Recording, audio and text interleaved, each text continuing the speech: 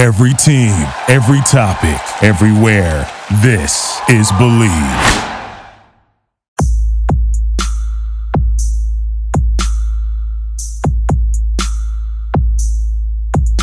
Hello everyone, this is Paul Brandon, PGA Professional with Believe in Tennessee Golf here on the Believe Podcast Network, the number one podcast network for professionals. Do you believe?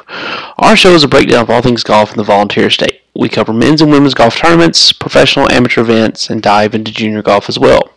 We'll talk to the players, the instructors, and the organizers. If you enjoy the show, please subscribe and rate us on iTunes. You can also find us in your favorite directories, Spotify, Google Play, Stitcher, Lumiere, TuneIn. You can find us at Believe.com and at Believe Podcast. You can also follow me on Instagram at pbrandon21 or on Twitter at QIC_golfpro. So Pro-Ams are alive and kicking. A lot of people turning out. Great fields, great play as well. Reaching out to Chattanooga, they played at Cleveland Country Club. Congratulations to Tom Durbin for being low professionals there. Moving over to the Tri-Cities, Warriors Path, Cody Weems shoots a 69 to win. Tied for second, Tyler Presley, Ethan Berger, Chris Stacy, and Alan Fennell all shooting 70. Going over to Knoxville at Green Meadows, Casey Flanagan shoots 65, tied for second. It was 68 as Walt Chapman and Byron Williams. Tied for third at 72 is Allie Knight, Scott Moran, and Eric Lundblad. Moving over to Mid-Tennessee in the Old Fort in Nashville, or in Murfreesboro, Joey Hickman, low professional, congrats, friend of the show, shooting 68. Followed up closely by Randy Helton, 69, and Scott Masters, 70. So good playing out there, everyone. While that was going on, we also had this week the Visit Knoxville Pro-Am. This was the professional bringing a 3-scratch am team. Congratulations to friend of the show Jared Melson. His team of Morton, Bergen, and Maynard shoots 22 under, 61-61 to win the event. Walt Chapman's team of Rezer, Talley, and Mann comes in second.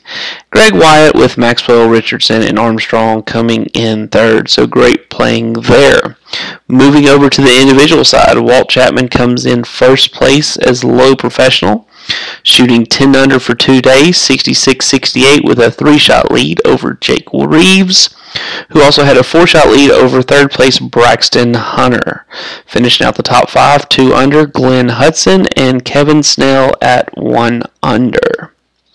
Moving over to the senior side, so Jared's team wins it. Well, Jared played really good.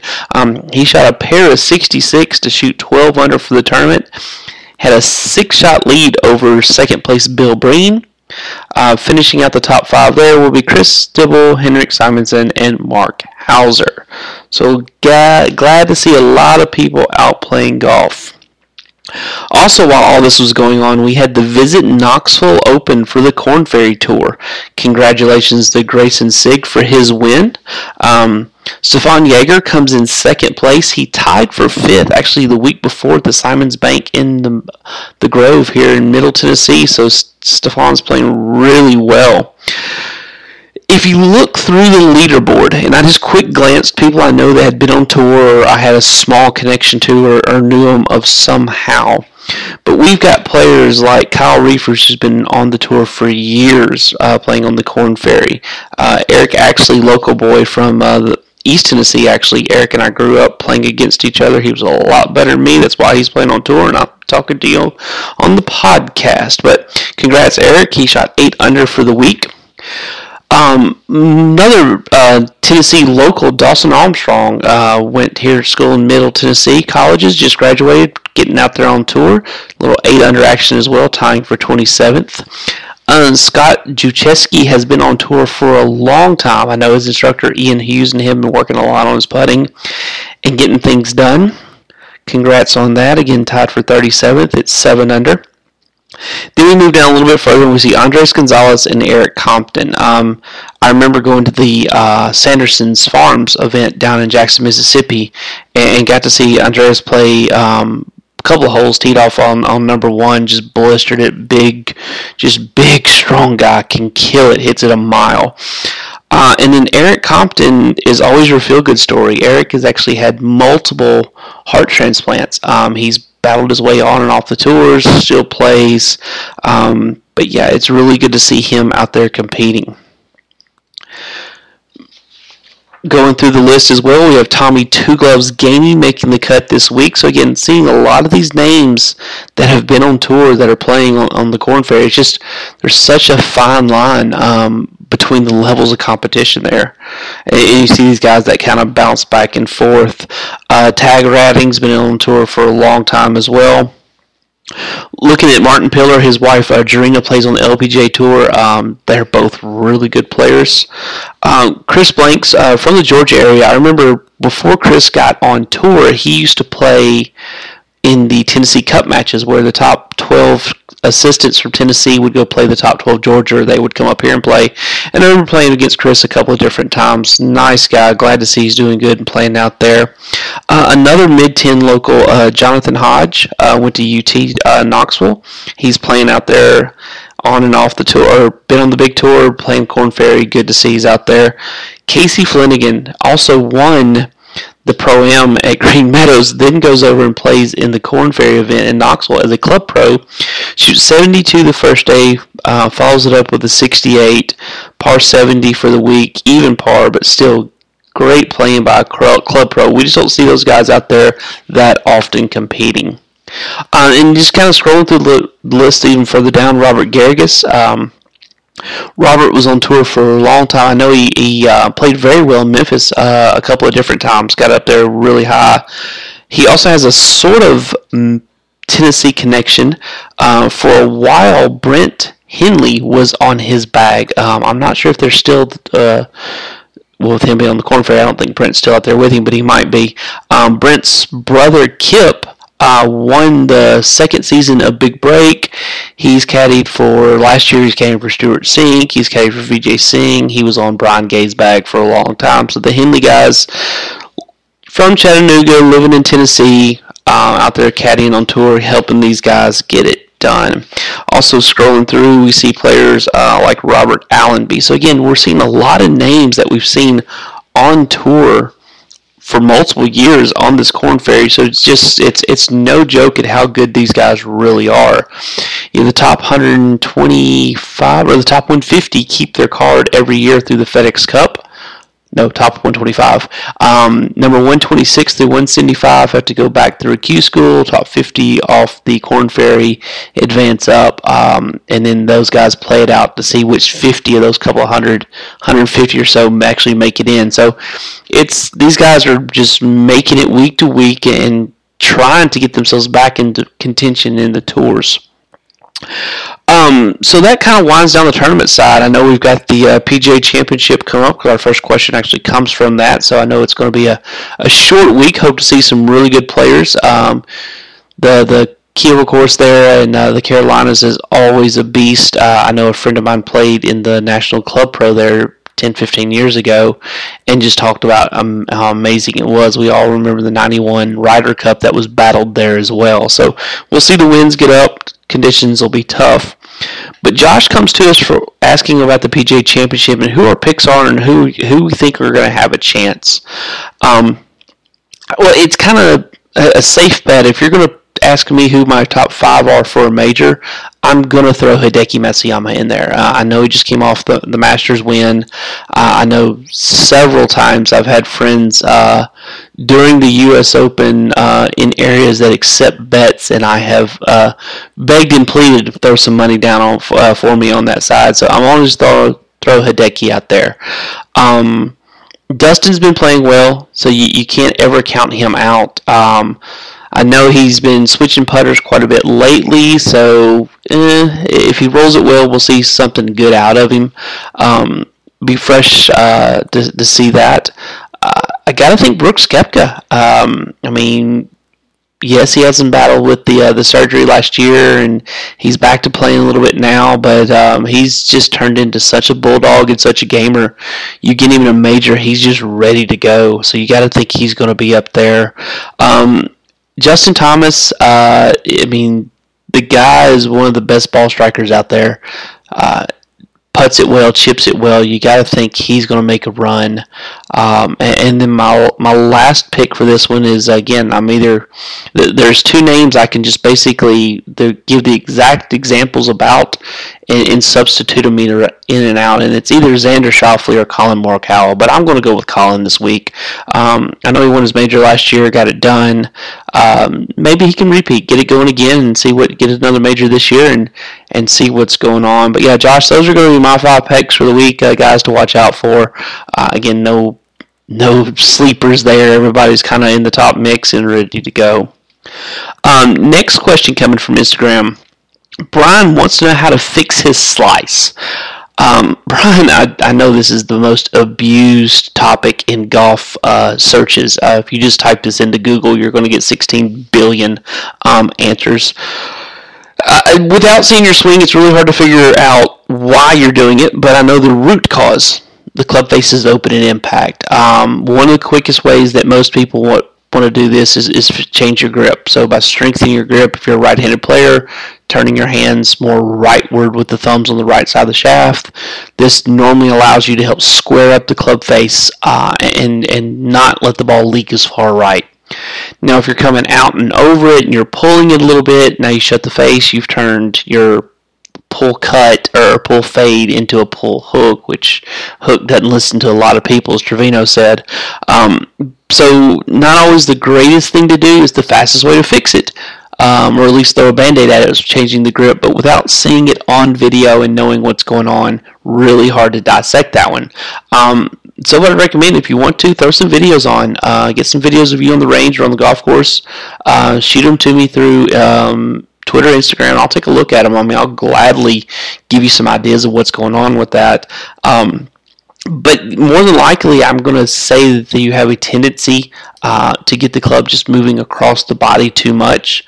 So trying to feel like you're swinging to right field. I know Tommy Fleetwood does a cool little drill where he puts a couple of alignment sticks in the ground that is his swing path.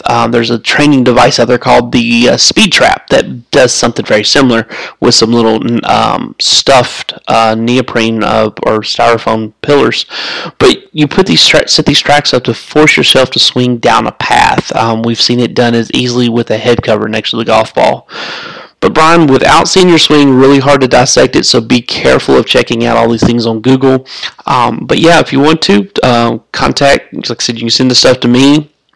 I know this week with the PGA Championship going on, they're going to be highlighting PGA coaches from your local area, so check the leaderboard, and if you see a name on there, click it, find out their information on their bio, and maybe set up a time to go spend some quality lesson time on the range and maybe get that figured out and figure out what's going on. So Tony comes back, and I'm hoping this one keeps coming throughout the season. But I asked a couple weeks back your favorite golf destinations. We had several locations in Tennessee make the top 200. I shared some of those stories, talked about some of mine. Tony talks about his favorite getaway is at Scottsboro, Alabama, and it's going down to play Goose Pond Colony and the Plantation Course. It is a fun trip. My dad's group used to make this down there, so I can speak knowing the courses as well, but it was a great getaway for us. But Tony talks about, it's just he's got a group of 30 guys who goes down there. They stay in one of the local hotels. They bounce back and forth between the lake course and the plantation, and just the sights, the scenes, and just some small down-home cooking, the little barbecue place there he talks about is just amazing, where they'll always celebrate the winners and do their awards at the end of it. So if you're looking for a good little getaway, the Scottsboro, Alabama with the Goose Pond Colony and Plantation Course, totally recommend it. I've been there, played it. Years ago, I know they used to host some of the Nike Tour qualifying. So it was a pre-qualifier to get you in, trying to get your tour card up there. So good golf course, good layout, lots of fun. This question coming from Ralph on how to get tournament ready in the spring. So, Ralph, one of the things we talk about here is really dissecting your game. So if you go back and look at your numbers from last year, now I don't know if you're playing state amateur events, state opens, or if you're just playing some of the local two-man scrambles or things like that. But one of the things I like to do personally and I work with my students on is stat tracking. I use ShotScope. I think I've mentioned this on the air before, but it's a watch device. It tells me yardages, front, middle, back of the green, hazards, layups. There's pegs that go in my, or adapters that go in my clubs. The GPS then tracks what club I hit from where, how far I go to the next spot, and goes to there. I can go back and edit and take a look at it, and it shows me how far my clubs are going, how many greens I'm hitting, what clubs I'm getting up and down the most with, which clubs I'm hitting closest to the pin. So again, it helps me rate my game. A little bit more detailed for most people, I agree. But things I'd like to talk about with my students, just keep up with your fairways, your greens, and your putts. We can really, it's very formulaic. We can kind of look at the different shots. So if you're hitting more than half your fairways, so 8 or 9 out of 14, then you realistically should be shooting somewhere in the mid-80s, provided you can stack the rest of your game together. If you're hitting about half your greens, you should be breaking 80 and actually shooting into that high 70 mark. If you're averaging 37, 38 putts around, it puts more pressure on your iron play in your other games, or else, because, players that shoot 95 and 97 are roughly averaging 37 to 38 putts. So if you're two-putting everything and you're only hitting half your greens, it just adds up really quickly and the scores can chip away. So, Ralph, I tell you, start look at some stat trackers. Again, I use the ShotScope. I know the Grind has one out there. The Grint has one. 18 Birdies, I've seen some of their stuff as well. So there's a lot of really good tracking apps. I know I think I talked about this on the show, at least I was talking to one of my students about it. Eduardo Molinari, who plays on the European Tour, has actually put together a spreadsheet that he's working with, and several tour pros found out about it and now have partnered in with him, and he's helping dissect their game. So not only is he playing competing, but he's helping other professionals out there work on their game by just stat tracking, figuring out, are you getting up and down when you have this club in your hand, or if you're short-sighted, and how often do you short-side yourself. There's lots of really good information out there. You can spin this off quickly to Decade Golf and Scott Fawcett. I know he does a ton of stat tracking. He partnered with Mark Brody, the guy who wrote Every Shot Counts and designed the strokes gained stat that you see on tour.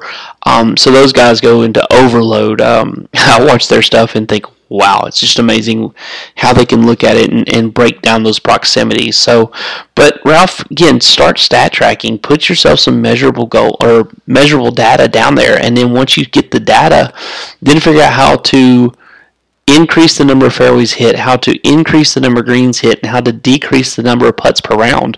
And when you start to do those three things at the same time, you'll knock your shots off there. So, as far as looking at how to get tournament ready, Michael Breed actually did a really good article in the Masters edition talking about 3 weeks out.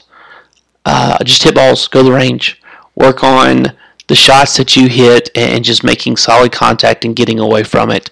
And then 2 weeks out, what you want to do is start getting on the golf course. You want to work on some short game. You want to go out and play a couple of holes, just kind of battling it out. Hit 2 shots, play the best ball for the first 2 weeks or 2 weeks out, just getting used to the scoring conditions. And then when you get to week 3, it's prep. Try and play the golf course as much as you can. Practice rounds at the facilities and things like that. Just getting those conditions and starting to visualize where pins might be and short-siding yourself and hitting those chips and putts. But Michael Breed did a really good article. I can't remember the doctor he partnered in with that one, but the doctor talks about nutrition and hydration, like certain holes. Maybe it's 3, 5, 7, 15. I don't remember the exact article, but those holes are the holes that you have to drink water on to make sure that you're getting your hydration. So that was a really good article. It was the Masters edition with Dustin on the cover from Golf Digest back in April, but that would be a really good one, Ralph, to kind of check out as far as the ball striking. But for me, getting tournament ready is just making sure I'm hitting my quality shots, and if I'm mapping my courses out correctly and choosing the right targets, I'm generally going to put up some good scores. So take a look at that. Well, everybody, I'm going to let you watch the PGA Championship this weekend. Give me some feedback. Let me know how my picks do. Let me know what you think about my picks. Again, I'm Paul Brandon with Believe in Tennessee Golf. We are on the Believe Podcast Network. You can find our podcast on iTunes, Spotify, Google Play, Stitcher, Luminary, TuneIn. Jump on Spotify or iTunes if you could. Give me a 5 if you like it. If you don't, shoot me a private message on Twitter at pbrandon21 or on Instagram at pbrandon21 or Twitter at QIC_golfpro, and let me know what I can do to be a little bit better to make it more appealing. So definitely getting into the season. I've got some guys lining up. We're just trying to get through a couple of tournaments. I'll get some of the guests on for the shows. We'll see what's going on. But again, this is Paul Brandon with Believe in Tennessee Golf. Hope to see y'all next week.